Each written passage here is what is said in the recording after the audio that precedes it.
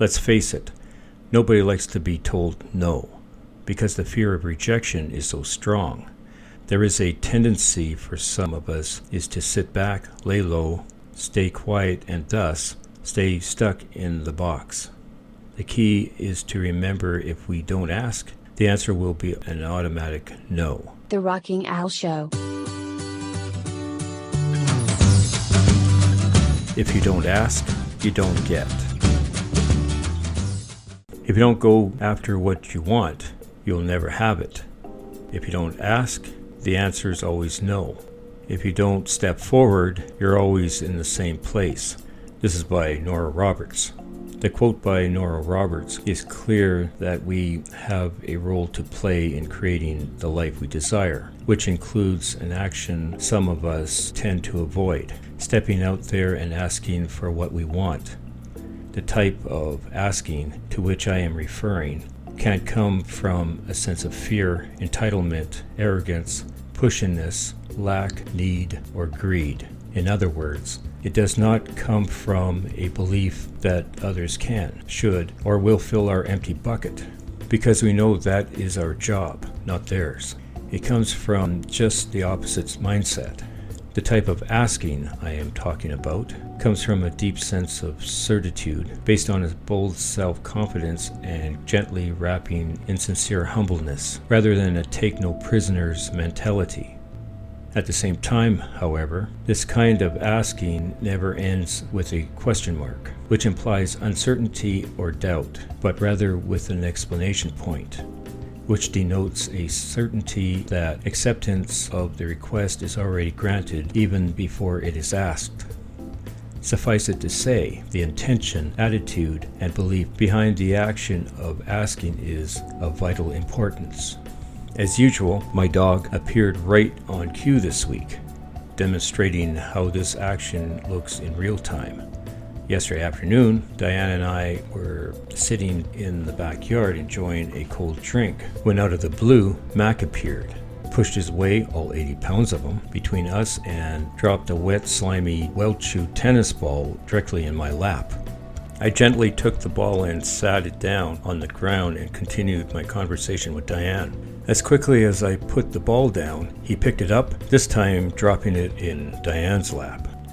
This ritual went on for about 5 minutes, at which time I finally succumbed to his passionate mission to dominate the moment and went to play fetch with him. The message was clear. He was asking for what he wanted, and he wasn't the least bit shy about making his request known. There was no question mark at the end of his request. It was a definite exclamation point.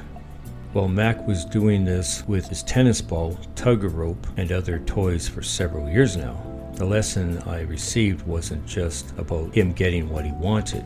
It was a lesson for all of us. There is no area of our life where the "if you don't ask, you don't get" principle does not apply. And it's not always about asking for things. As an example, perhaps it's about asking that special person out for the first time, or asking for that long overdue promotion at work. Perhaps it's about asking the person you are speaking with on the phone to slow down or speak louder so you can actually hear and understand what they are saying. The list of where we can apply the "if you don't ask, you don't get" principle could go on forever. Perhaps there is no more important place to ask than in our most intimate relationships. If we are not able to convey what we want and need in our relationships, they will be out of balance.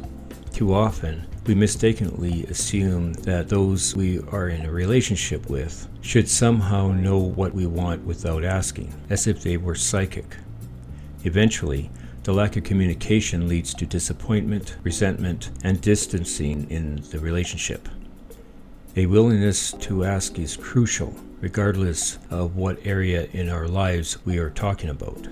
As a rule of thumb, if we don't ask, we don't get. If we take an honest look at our lives, we'll see the wisdom and truth of this.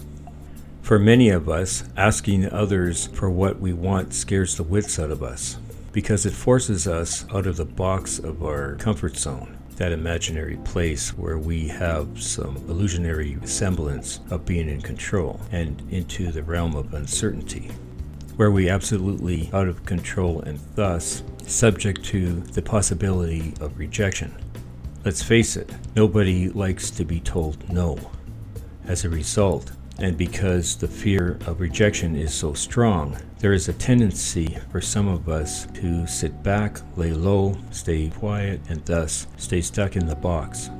The key is to remember, if we don't ask, the answer will always be an automatic no. Asking for what we want is an art form, which requires three things: clear communication, high involvement, and low attachment. In other words, it requires a delicate combination of being fearlessly articulate, highly involved in the matter and moments in which we make our request, but with a very low attachment to the outcome, which includes not taking the rejection personally when it happens, and it will happen from time to time. Mac obviously doesn't always wait for me to initiate our playtime, and when he brings the ball or tug of rope to me, I don't always drop what I am doing just to accommodate his desires.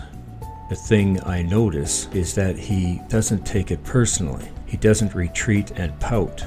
He regroups and waits patiently for the next time there is an opening, which invariably comes when I least expect it. And then he playfully pounces.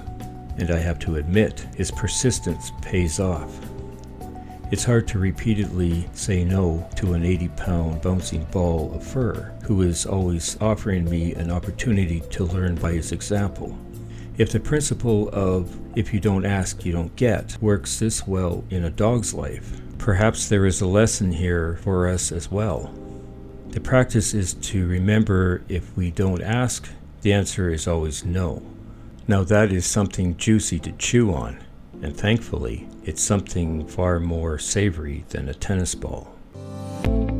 I hope you found this podcast informative. If you have any comments about this or the other episodes, please comment where available or send them to the Rocky Nell Show at rockynellentertainment.ca. I'll be looking forward to reading them. You can also hear the podcast from other apps. Go to www.rock103.ca/apps, where you can download your favorite apps to your devices. Until next time, goodbye everybody. The Rocky Nell Show.